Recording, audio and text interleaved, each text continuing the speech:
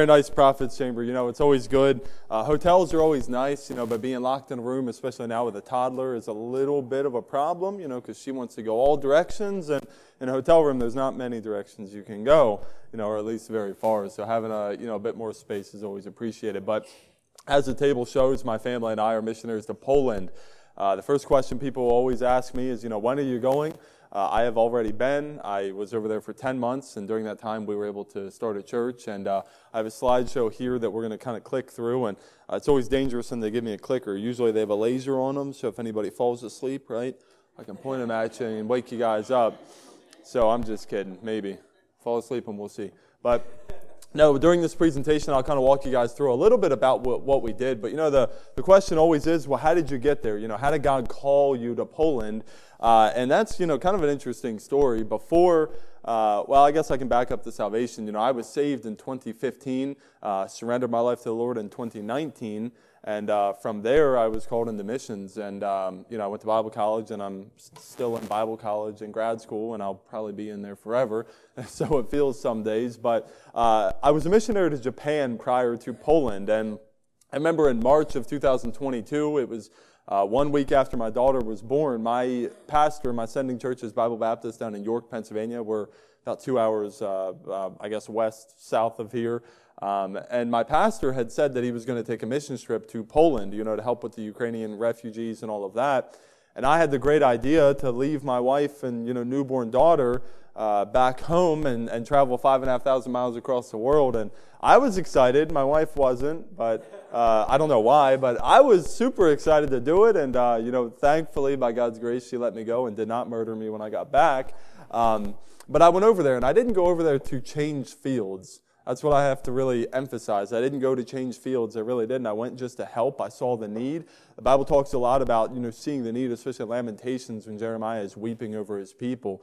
He says his eye has affected his heart, and very important for us to actually be seeing needs around us, because that's how we can help and minister. But that's another message we'll preach another time. But when I got over there, what I experienced, aside from the Ukrainian refugees, was Catholicism like I've never experienced before. Most of us are acquainted with some sort of Catholic. Maybe we live next to them, maybe we, work next to somebody, maybe we've come out of it ourselves.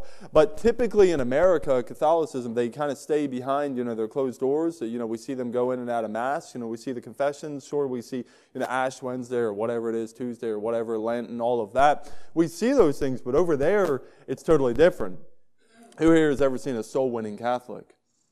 You ever seen a Catholic that soul wins? I assure you they do. They hand out tracts in Poland. They're actually going after people that are lost, nonetheless, but they're trying to bring them back into another lost faith. But what I saw was constantly these Catholics were going out and they were handing tracts out, and I was wondering, what is this? And I didn't actually experience it firsthand or personally until I moved there. But as I started to look around the culture, I started to look at the people, what I noticed in this little town I was staying in of maybe 1,400 people, I saw there was it looked like a funeral procession of maybe 60 or 80 people walking around the town, and they would make a lap, and you could probably make the lap in 20 minutes or so, and they would make a lap, and then they would stop every so often, and they would kind of kneel down, and there were candles, and there were a bunch of beads and whatnot, and I kind of got the general idea of what they were doing. And then I saw the priest was carrying what looked like a golden candlestick. I'm not talking the ones in Revelation. This one was a little bit less pretty, but nonetheless, at the very top of that was an image of an elderly woman who I'm assuming had passed away. And if you're familiar with any Catholic theology, what they were doing is they were practicing something called indulgences. Indulgences, really, we don't see here in America anymore because it's quite an antiquated practice. What that means is it's an old practice, but nonetheless, it's foundational to their theology. See, what Catholics believe is there's an intercessor or an intermediary between heaven and here, right? It's called, who knows it? Purgatory, right? They believe you go to purgatory, and there you must pay for your venial sins and your mortal sins and all of that. And you can have loved ones that can be here on earth that are interceding for you, praying to get you through. You can, of course, pay the priest, go figure, to get your loved ones to heaven faster, or you can march around the city as I saw. And I began to take this in, and then I got on Google, and I started Googling, local churches around me, and I really didn't find anything. I found a couple Mormon churches, a couple Jehovah's Witnesses churches, but I didn't find anything that was gospel-centered, whether that be evangelical, whether that be Baptist. I didn't find anything around us. And then finally, I found 3 that were in Warsaw, which is the city that I'm in, but those 3 churches are about 7 people. See, the problem in the Polish mentality is they believe to be Polish is to be Catholic. They have no idea what, the Bible says. They have no idea what Baptist is. They have no idea what evangelicalism is. They don't even understand those terms because everything they've been taught is Catholicism. And what I'm going to walk you through here is just some pictures of people that we've been able to lead to the Lord. But once I came back from that trip in March, I asked my pastor, I said, Pastor Schutt, that's my pastor, I said, listen, Japan is closed due to COVID. I said, Poland is wide open. I said, we have about enough support to kind of get over there and get started. I said, well, will you pray about perhaps potentially sending me over there? I've been there, kind of already have done a mission trip, and we took about a month and a half to pray and fast about it, and then in August, I went over there. And from here, you'll see the day I moved in, and we had some particulars, some things that we were praying about. We needed a house. We needed people to minister to, and you'll see all of that really just worked out. But the reason we are back in the States now is, again, if you're following the news at whatever distance, no matter how far, you'll know there's a war going on in that part of the world. And not to detract from the war that's going on in Israel as well, but Poland is still reeling from much of that as they've seen about 5 million Ukrainians pour into their country, which is a lot. It's a country of about 41 million people, so to see an influx of 5 more, a country the size of New Mexico, not very large, but there are 950 cities in Poland, so there's a lot of people for them to disperse to. Obviously, Warsaw, right behind me, you'll see is the capital, the biggest city. But our plans are to get back there as soon as we can. We do have a church over there that is currently without their pastor. Now, what I have switched to is I've switched to Zoom meetings, Facebook Messenger, video meetings, WhatsApp, stuff like that. And we are making a lot of preparations to get there. Now, what we do have is we have already obtained our residency. So we are residents of Poland, which is a big deal, especially in the EU. It's quite difficult to get residency, very difficult to get a visa. But we've had some local churches that have helped us, kind of get that. It's called a volunteer visa. We are totally independent of them, but we are just kind of basically using them for our visa. And I shouldn't say using; it sounds terrible. But they know everything that's happening. We're in contact with them. So the day that we get our support. Everybody wants to know, when are you going to go back? And I always say yesterday. My heart is in Poland. I don't belong in the States. Not that I don't love America. Not that I don't love the people, but I love Poland. God has called us to Poland. So our desire is to get back there as soon as we possibly can, to get back with the church and just continue ministering. So if you would just pray. We do, again, have prayer cards. We send out our bi-monthly prayer letter as well if you're interested in knowing about my family. Maybe you want to send me a mean email, say your preaching was terrible. You can send that to me if you'd like. My email, my phone number, everything is on the back. There are also some cards back there. I please ask that you do not take these. These are my tracts that were actually from Poland. I only brought about 6 back, and people keep taking them. So I'm running out of them. But I had these printed in Poland. You can see my church name. You can see, my Polish number if you'd like to try to call it. Nothing's going to happen, but there are also some that are in Polish as well. If you'd like to, Google Translate, it's always fun. You can read. I wrote that myself, so you'll be able to read that and kind of just see, a little bit about what we did. So I encourage you, but please don't take them. So at this time, we can walk through this presentation. And again, if you have any questions, I'll be here after the service. Love to be able to answer you those. But you'll see my wife and daughter there. Obviously, my daughter was a little smaller, a little less more mobile. And, of course, my wife and I look the same. My wife better than I, as typical. But you'll see this is what's called Old Town Poland. So when you think of Europe, you typically see something like this. You see terracotta roofs. You see the old brass roofs that have now turned, or copper that have now turned into, green. But what you're going to see here is you're going to see, the lasers typically don't work on TVs, but you're going to see those 3 steeples. You all see those?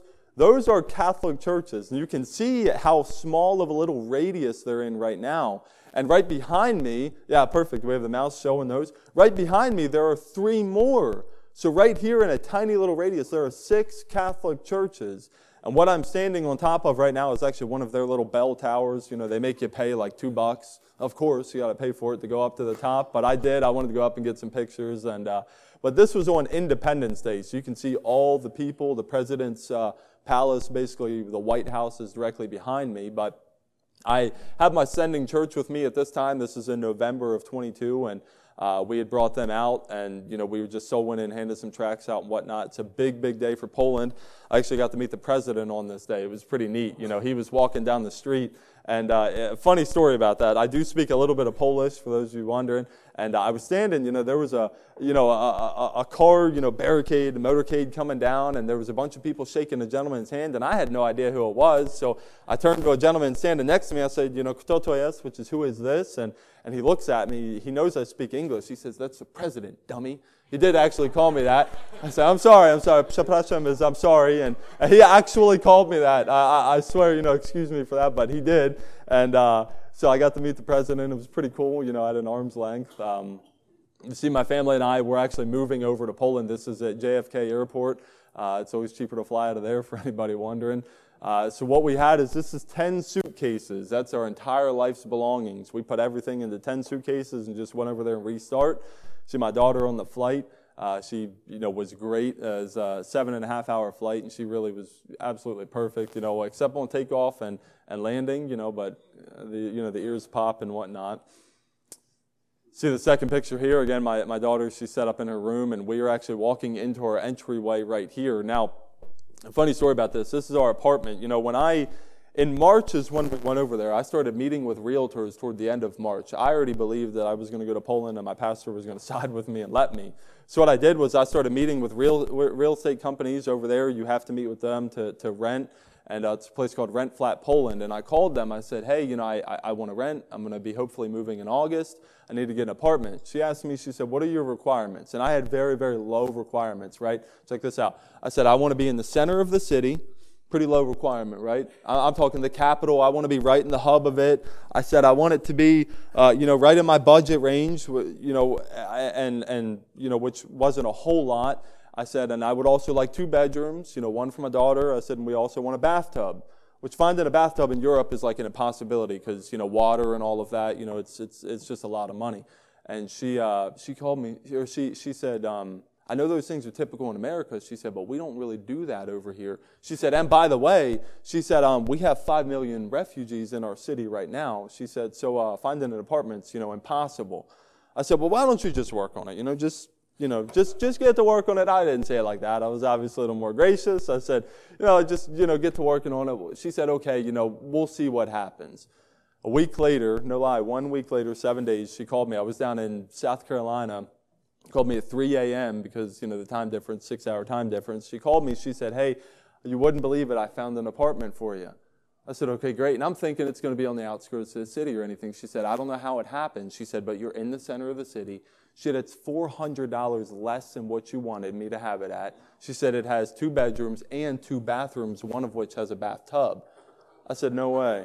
No way.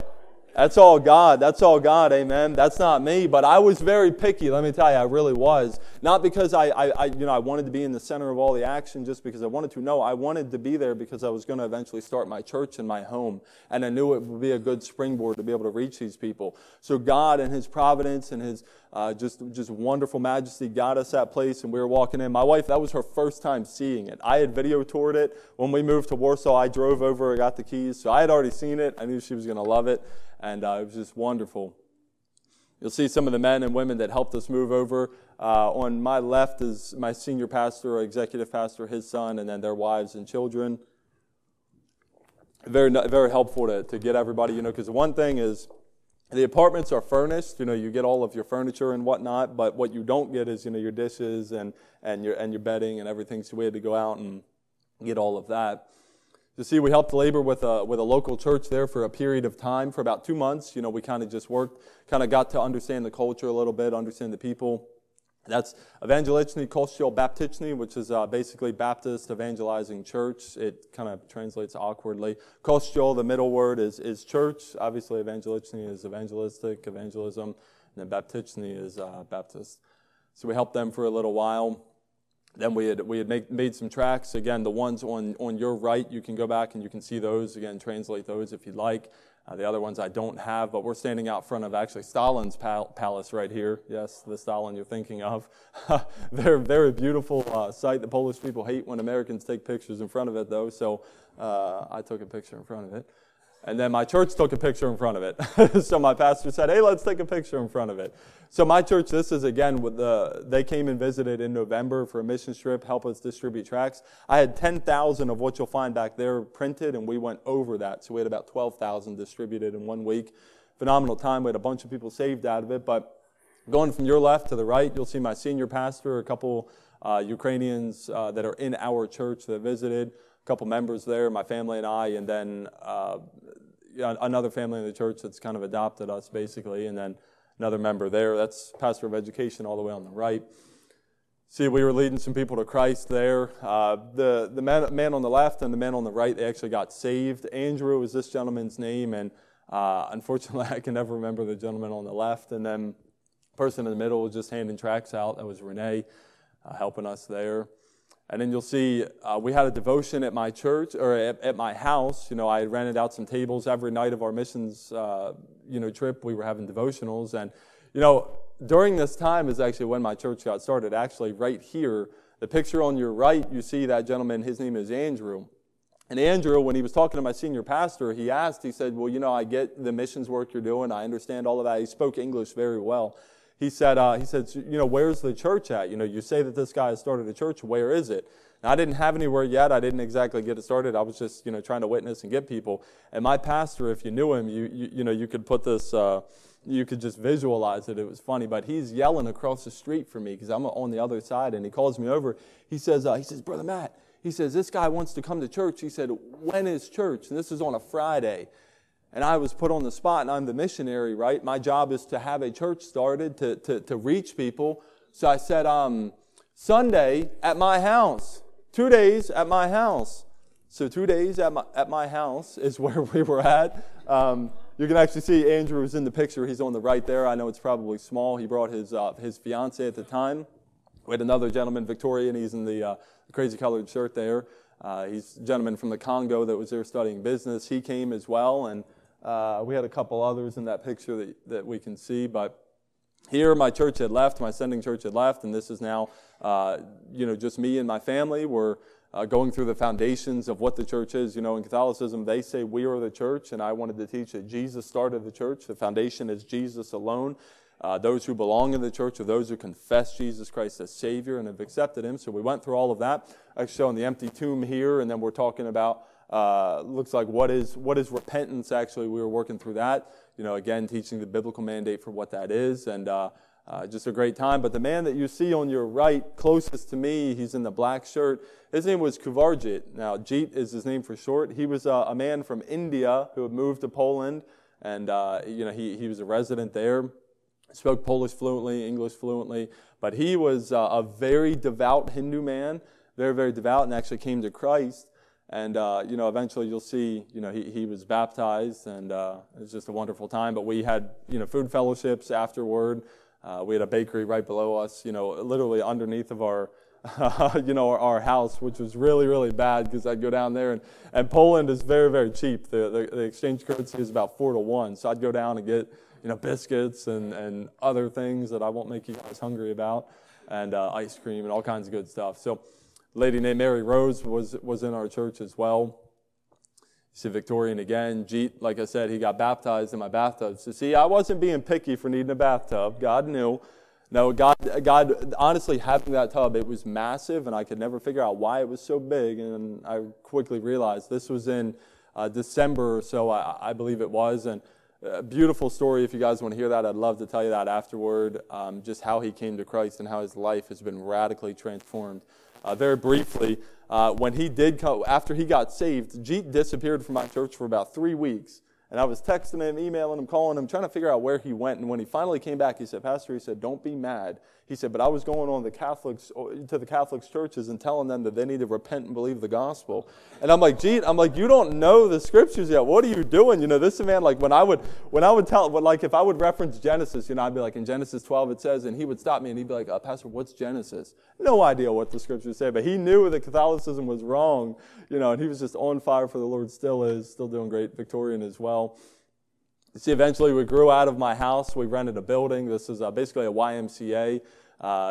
We had went from 3 people to eventually 16 and then on up to 20. And So we rented out a building. Nobody wanted to rent to me. Hotels, they didn't want to rent because, again, Baptists, evangelistic, they don't understand what that is. They view us as a cult, and they'll tell you that. So finally, I found a YMCA. This room fit about 60 people. No, we didn't get there, unfortunately. But I had a banner made. It was Grace Baptist Church every Sunday at 10:45, and then Thursdays at 8 p.m. We would do an online series as well.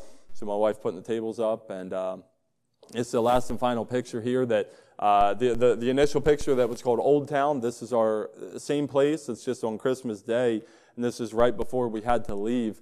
And we did leave at the end of March, right at the beginning of April.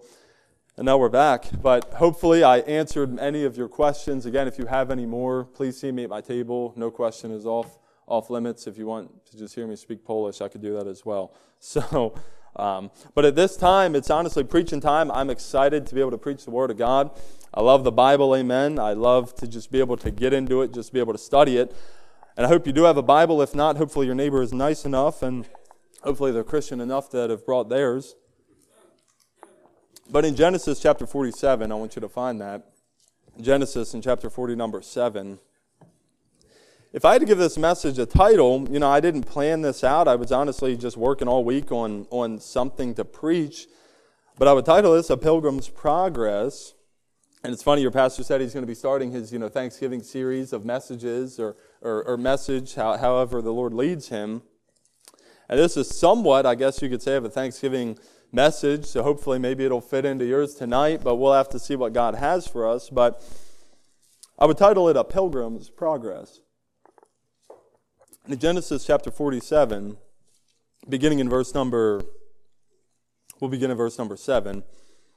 We see Jacob is presented to Pharaoh, and Jacob gives quite an interesting answer, I think, for us this morning. Verse number 7 says, "And Joseph brought in Jacob his father, and set him before Pharaoh, and Jacob blessed Pharaoh. And Pharaoh said unto Jacob, How old art thou?" And verse number 9 is where we're going to get most of our information for this morning. It says, "And Jacob said unto Pharaoh, The days of the years of my pilgrimage are 130 years. Few and evil have the days of the years of my life been, and have not attained unto the days of the years of the life of my fathers in their pilgrimage, in the days of their pilgrimage." And if you underline or if you highlight in your Bible, if you do it on your phone, I would encourage you to underline the words pilgrimage there. And every time we see repeated words in the Bible, it's important for us to stop and say, hey, what's that there for? God is telling us something, and God doesn't repeat himself just because we are slow to understanding, although that may be true, but God repeats himself because there's important doctrines that we must learn. Jacob uses the word pilgrimage. Pilgrimage. And every woman or man or child this morning who is trusting in Jesus as his or her Savior is on a pilgrimage back home. We heard about this song this morning, which is funny. I actually built it into my sermon this morning by Albert Brumley, I believe it was. "This world is not my home, I'm just a passing through," which depicts the Christian's life, the Christian's pilgrimage on their way home. And we see Jacob, he says, "The days of my life have been few and evil. They've been tough. It's been hard to live on this earth, but I'm on a pilgrimage." He says, "Pharaoh, before you give me," you will see that he eventually gives him a land in Goshen, and they settle there. But Jacob, right at the front of it, says, "Pharaoh, I want you to understand that I'm on a pilgrimage here. I'm not settling down in this land. Although you may give it to me, I'm on a pilgrimage. I'm going to pass through in time." Let's pray and we'll begin, amen. Our Heavenly Father, God, I do thank you for this day. God, I thank you for giving us the Bible that we can look at, we can learn, we can compare our lives against it, and we can say, God, change me, mold me, direct me in the path that I need to go. This morning I do pray for, God, those who are trusting in Christ as Savior. I pray that they would be encouraged, that they would turn their eyes back to you if they've turned away. God, there's so much happening in the world. There's evil in the world, and our eyes can get fixed and focused on that. God, if that's us, help us to turn back and say, I'm looking to my Savior. I'm watching my Savior. I can't wait to get home. God, for the person here that maybe says, I don't have a home in heaven. I'm not sure that I would go to heaven. I'm not sure that I'm walking that path. God, I pray that you would open that person's eyes and allow them to see their need for a Savior. Allow them to see their need that God loves us this morning. God wants to save us. God, I thank you for allowing me to stand in this pulpit. I pray that your word be magnified above mine. In Jesus' name, amen. Every time I think about this life, though, I think about it as a pilgrimage. I was saved not too long ago, and I was saved totally out of the world, as we all were, but my life pattern was that of, and if I may confess, I believe we're in okay house this morning, but my life pattern was full of drugs and alcohol. That's what my life consisted of. And when I got saved, Christ put me on a radically different path that I had never experienced before in my life. My family's not saved. My dad confesses to be a believer, but really doesn't live it. My dad's still an alcoholic, and my mom is just vehemently against Christ. And so I was set on this radically different path. It was a total pilgrimage, by myself, totally alone. My family had pushed me away. You saw that I had talked about my adopted family in that picture. That's some members in my church that kind of brought us in, and honestly, we spend almost every major holiday with them. They're just that close to us, and we love them. And they have taught us and trained us and just shown us that we are on a path back home. But I think of Paul, who in 2 Corinthians, he said, we are ambassadors for Christ, which if you know what an ambassador means, that means that you're in a place that you're not from. You're sent somewhere by a king merely to represent him. You're not there to be there forever. You're just merely representing. You're just depicting what the king is going to be like. And that's what Paul says you and I's lives are like. He says, you're an ambassador for Christ. You don't belong in the world. I'm not going to wish that you were out of it, because then there would be no gospel witness. But you don't belong there. Your sole purpose is just to represent me, represent Christ, represent the Savior, what He's like, love like Christ, preach the Word like Christ did, and continue to lift up Christ like He eventually was lifted up. Amen? That should be our desire. We're simply representing Him. But I titled the message, A Pilgrim's Progress, after the famous book that I know your pastor's read it, he's already ahead of me, A Pilgrim's Progress by John Bunyan, the 17th century preacher who wrote the beautiful allegory. Who here has read it by testimony of hands? Testimony of hands. All right, we got a lot of people we got to buy books for. Pastor, how about we just get them some books? Get those in your hands, amen? No, Pilgrim's Progress, beautiful, beautiful story. It's an allegory, which means many of the characters depict real life events that's going to occur in a Christian. A lot of us would have read it. A lot of us have, but those who have not, maybe you say books aren't for me, Brother Matt, and you say I want to watch the movie. There is a movie. It's kind of childish. It does an all right job, but I'd encourage you to sit down and maybe do both. Watch the movie, read the book. But to kind of give those of you who've not seen it a recap, the novel is about a man. His name is Christian. We follow along his journey towards heaven. In the book, it's called The Celestial City. And along his journey, he's faced with many opposition, adversaries, and even the devil himself. He's faced with gluttony and with pride and with doubt and with turmoil and despair. And then the devil himself comes, and just all of these things. But it serves as a very, very important challenge for us to keep our eyes focused on heaven. At every step of the way, when Christian is doubting, or when he's in the pit of despair, somebody comes along and says, hey, let me pull you out of that. Let me lift your eyes back toward Christ. Hey, remember the celestial city, and turn back and follow the way. He even gets off the way for a period, and then he comes back, and constantly we see all of these good characters that are pulling him back, and they're saying, no, this is the way. Remember, you're just a pilgrim. Don't stay. What was the town where there was all of the lust and the gluttony and Vanity Fair. There was a fair where there was nothing but pride and arrogance and games and all the pleasures of the world. And there were people there that were even getting killed during that time. And there was this constant pull of Christian to look there, but then say, no, not that. I need to look here. And you had the jester that was joking and constantly just mocking and making fun. And all of these things happen in the Christian's life every single day. And an important note about this novel is many times I hear it referred as Pilgrim's Progress. I've read Pilgrim's Progress, but actually if you look at it, and this is very important, it's The Pilgrim's Progress. The official title is The Pilgrim's Process, not A Pilgrim's Progress, The Pilgrim's Progress. And you ask, why is that important? A simple change in A to The makes it very personal, makes it very specific. And this morning, if I may encourage you, dealing with Christ, you heard Pastor talk about it this morning, is very personal. When Christ asked Peter, he says, I know who men say that I am, but who do you say that I am, Peter? Who am I to you? Christ matters a great deal in our hearts. What are we doing with Christ? I hear a lot of people, Muslims especially, they say, Christ was a great prophet, he was a great teacher. They have the wrong teaching of who Christ is. Christ to them is merely a teacher that cannot save them. But Christ to us must be who he is in the Bible. Christ to us must be the living Savior, not a dead Savior, not a false Savior, not a false prophet. He must be the living Savior in our lives this morning. And I pray again that if it's not become personal in your life, that this morning it would be very personal. Maybe he is Savior, but you've not been letting him lead you, and you would say, I need to turn back to him.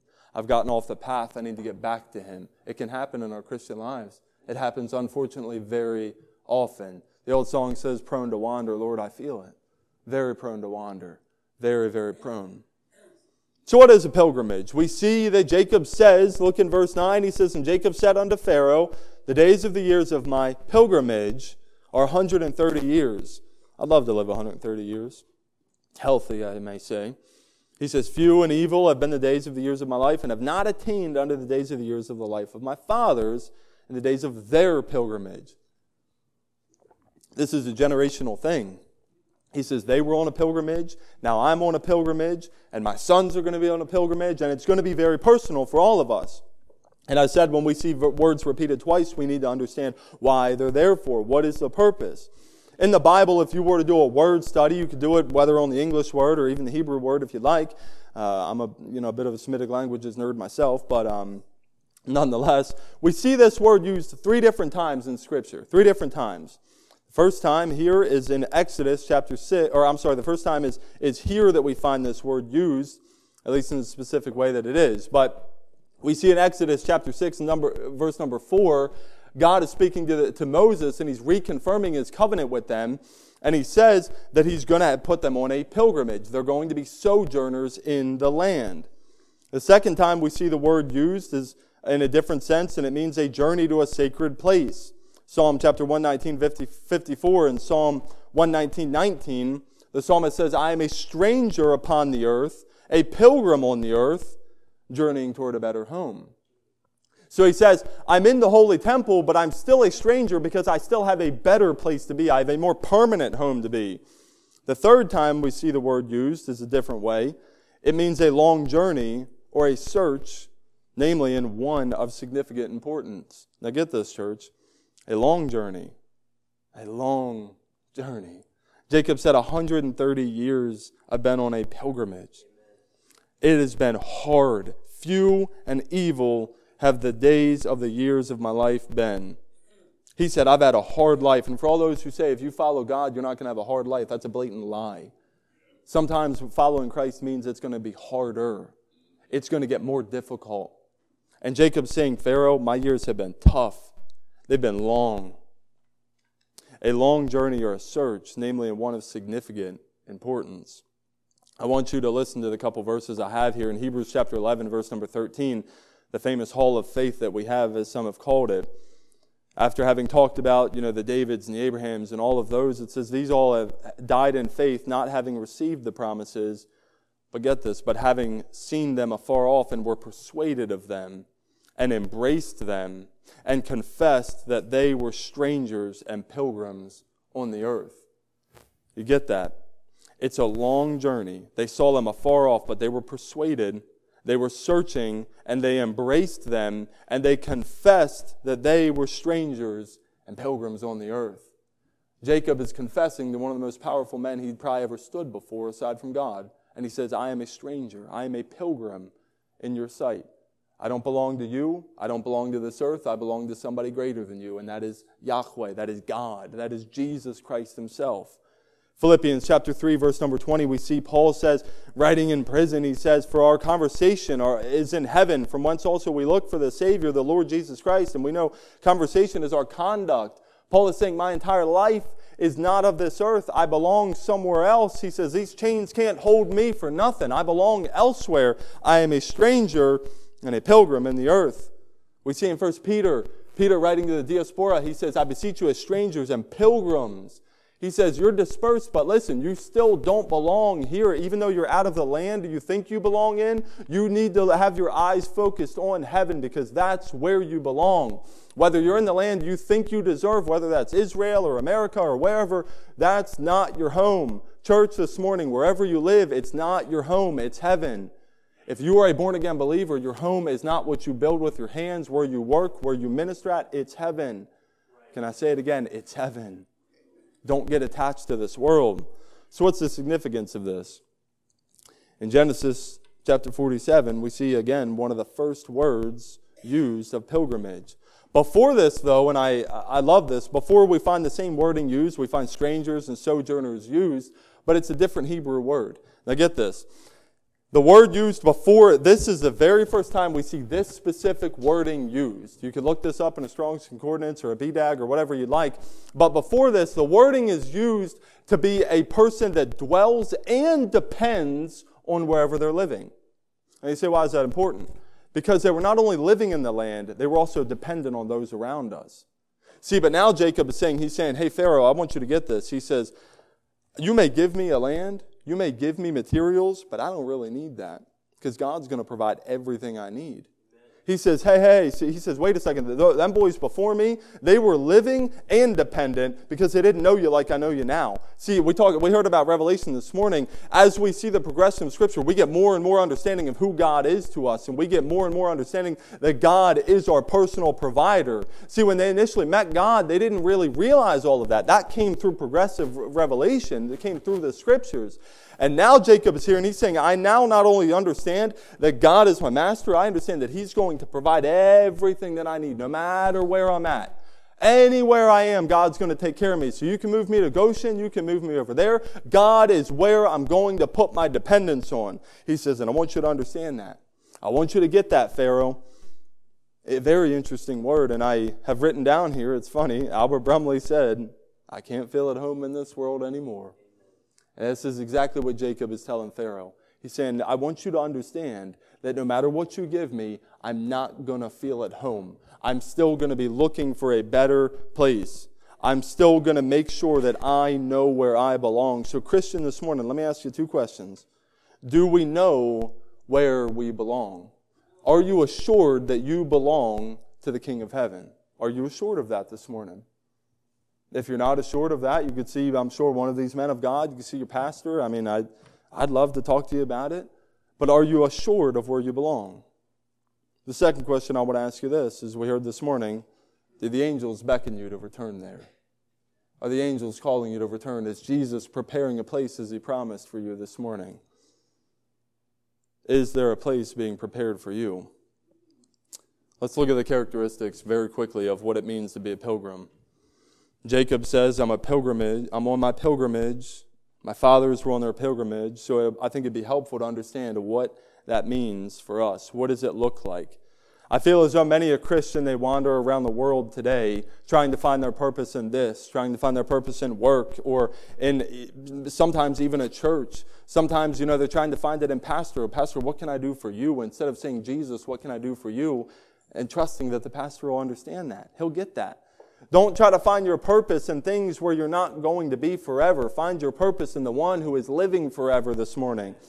So what are the characteristics of us? The first one, we've already said it. The pilgrim knows where he belongs. Jacob said, the days of the years of my pilgrimage, I understand from my birth to my life, my 130 years that I've been alive have just been a pilgrimage. I understand that at no point in my life have I been told to settle down and stop and just die and wait. That has never been in his mind. It's never crossed his mind because he knows where he belongs. And the pilgrim, the person who believes he is on the path back to heaven, knows where he belongs. I think of those who came to this country and back in the 1600s that have founded this great country, and many were desirous to find a place they could worship God freely. They desired to be able to serve Him and teach about Him and learn about Him and honestly raise a culture about Him. And aboard the Mayflower, to give you a little history, in 1620 there were two groups of people. I find this very intriguing. Two groups of people. There were those who were called saints and those who were called strangers. Now, this might get a little confusing. The strangers were those who were the secular colonists. They were merchants, skilled workers, etc.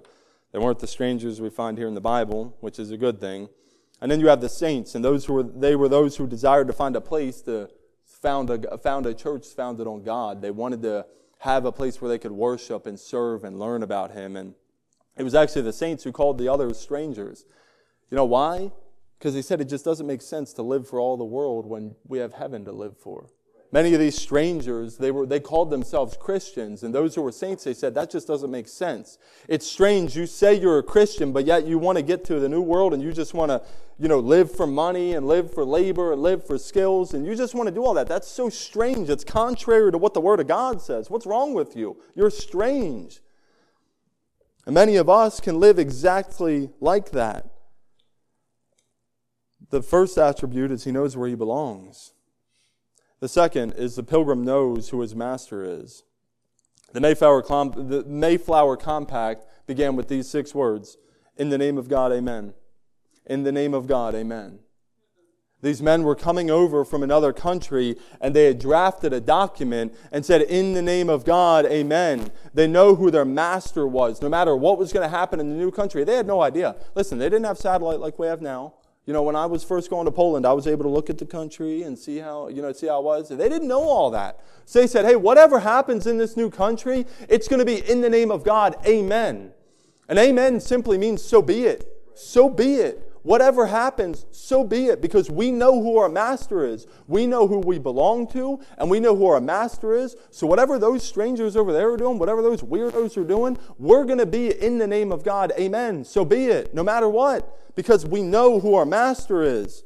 And church, do we even know who our master is sometimes? Sometimes we can have our eyes so fixated on the world that we forget that we are even bought with a price. Therefore, glorify God with your bodies, which are the Lord's. We have no idea sometimes because we've forgotten that everything must be in the name of God. Amen. So be it. The third thing, the pilgrim knows, get this, the pilgrim knows where his resources come from. And my wife's probably going to laugh at me because I'm constantly having to fight living by sight instead of living by faith. But the true pilgrim, the one who's on his path, knows where his resources come from. I want you to turn with me to Hebrews chapter number 11. Hebrews chapter number 11.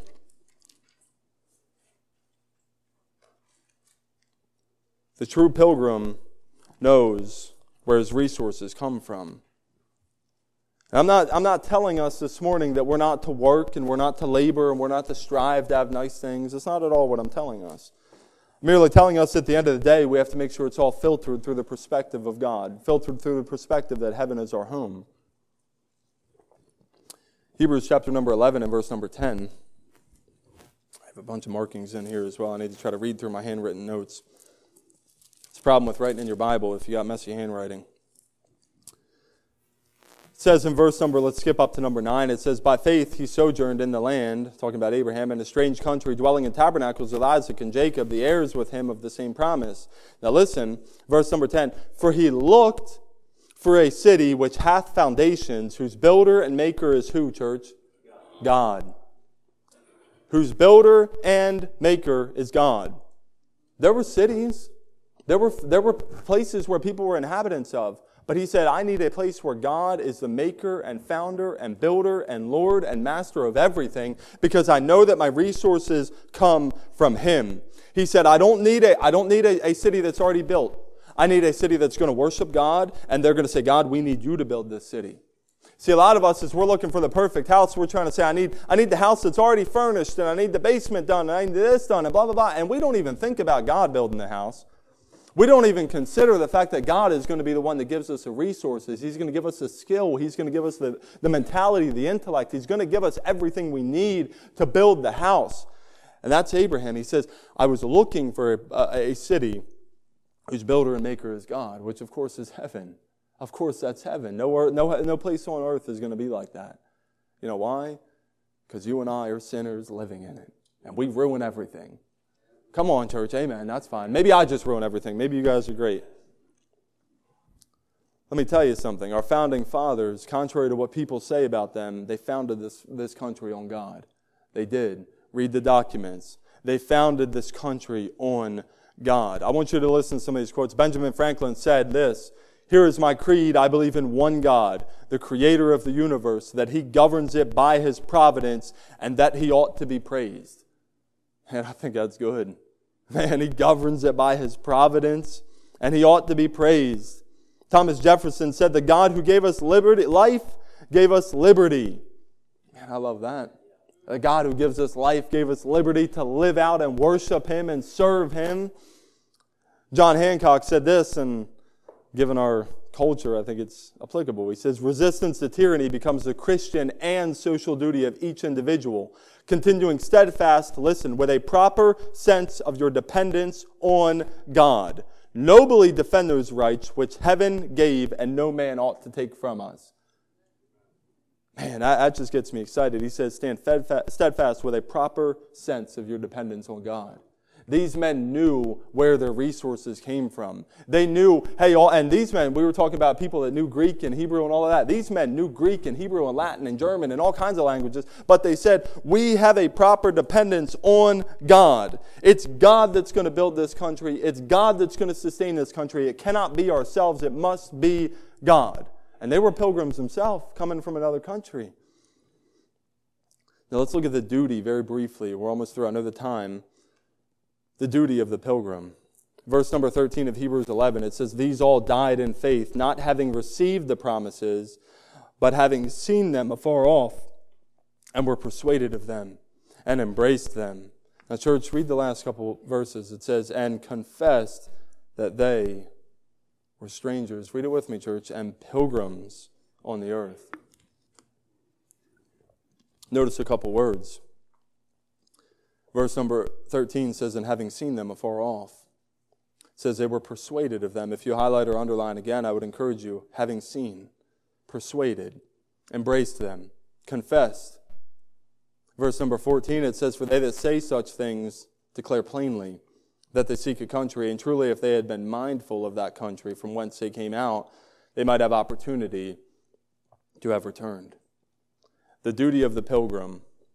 Jacob, remember in Genesis chapter 47, Pharaoh's about to give him a new land. It's going to be a great land that's going to provide everything. He's going to be right in the vicinity of Egypt, who's going to give him the food and the animals that they need and the covering that he needs, everything.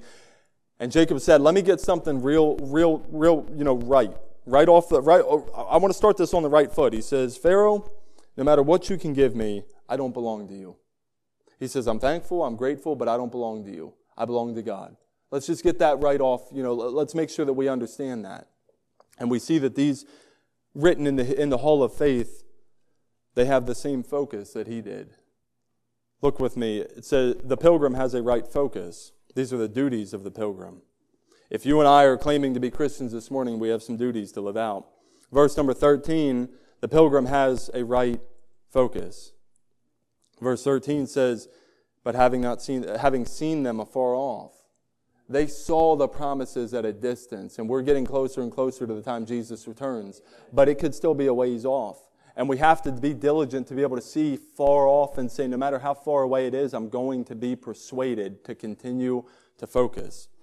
The Old Testament saints were able to visualize and focus on their lives ahead so they don't get caught up in the world today. Listen, every time that Best Buy comes out with a new TV, you need to be able to look at that TV and say, as good as that might be, there's going to be a tomorrow that I have to answer for. There's going to be a day I have to give an account for. Be able to see through that. I'm not saying the football game that's on the TV. I'm saying through all of that and be able to say, what's going to be tomorrow? What about next week for me? What if Jesus comes back? We need to live in that light. The Christian has a right focus. Number 2, the pilgrim is to be persuaded of heaven. Persuaded of heaven. Heard it this morning about being persuaded that what we hold is the Word of God. Verse 13 says, not having seen them afar off, and were persuaded of them. What is that? They were persuaded of the promises. When Jesus says that He's granting unto us eternal life, we must be persuaded that what He says is true. When He says, I go to prepare a place for you, we must be persuaded that what He says is true, or else we're never going to follow through with it. And if you need to take a period in your life where you pray and you fast and you say, God, help me, help my unbelief, I need to believe these things, you must be persuaded, because the world is trying to persuade you every single day. Just get on the news channel, get on Twitter, get on Instagram, and everybody persuade, buy this, smoke this, drink this, do that. Constantly persuasion. Are you persuaded by what God says? What about what God says? Young people, what about what God says? Are you persuaded that you shouldn't wear that you shouldn't drink that? Senior saints, are we persuaded that we should raise our kids and not just send them off somewhere? Are we persuaded that God has a promise for us?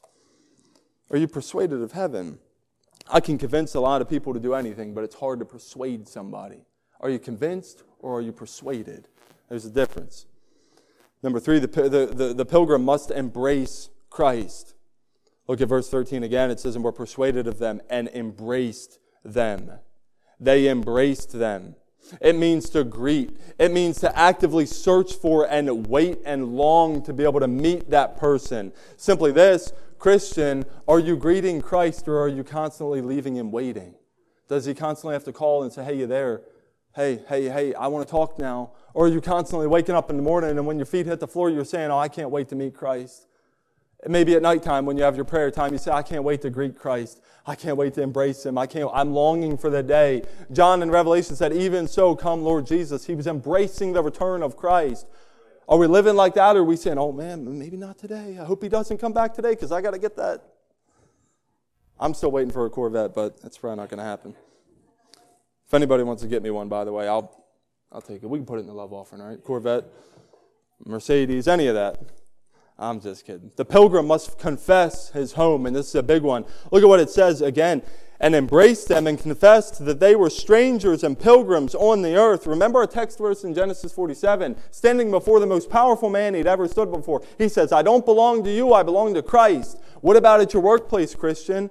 Are you a secret Christian or do people know that you are? Listen, the first thing I do usually if people ask me, they say, hey, what do you do for work? I say, I like to preach the gospel. Not because I'm trying to be better than them, but because I want to create an inroad to where people know that I am a Christian. I'm not trying to be better than anybody, but I want to make sure that Christ is at the forefront of my life. Listen, if your neighbor, if every time you're out mowing the grass and he doesn't know that you're a Christian, there is an issue in your life. If people say, man, I didn't know you were a Christian, and you say, oh yeah, for 20 years I've been a Christian, there's a problem.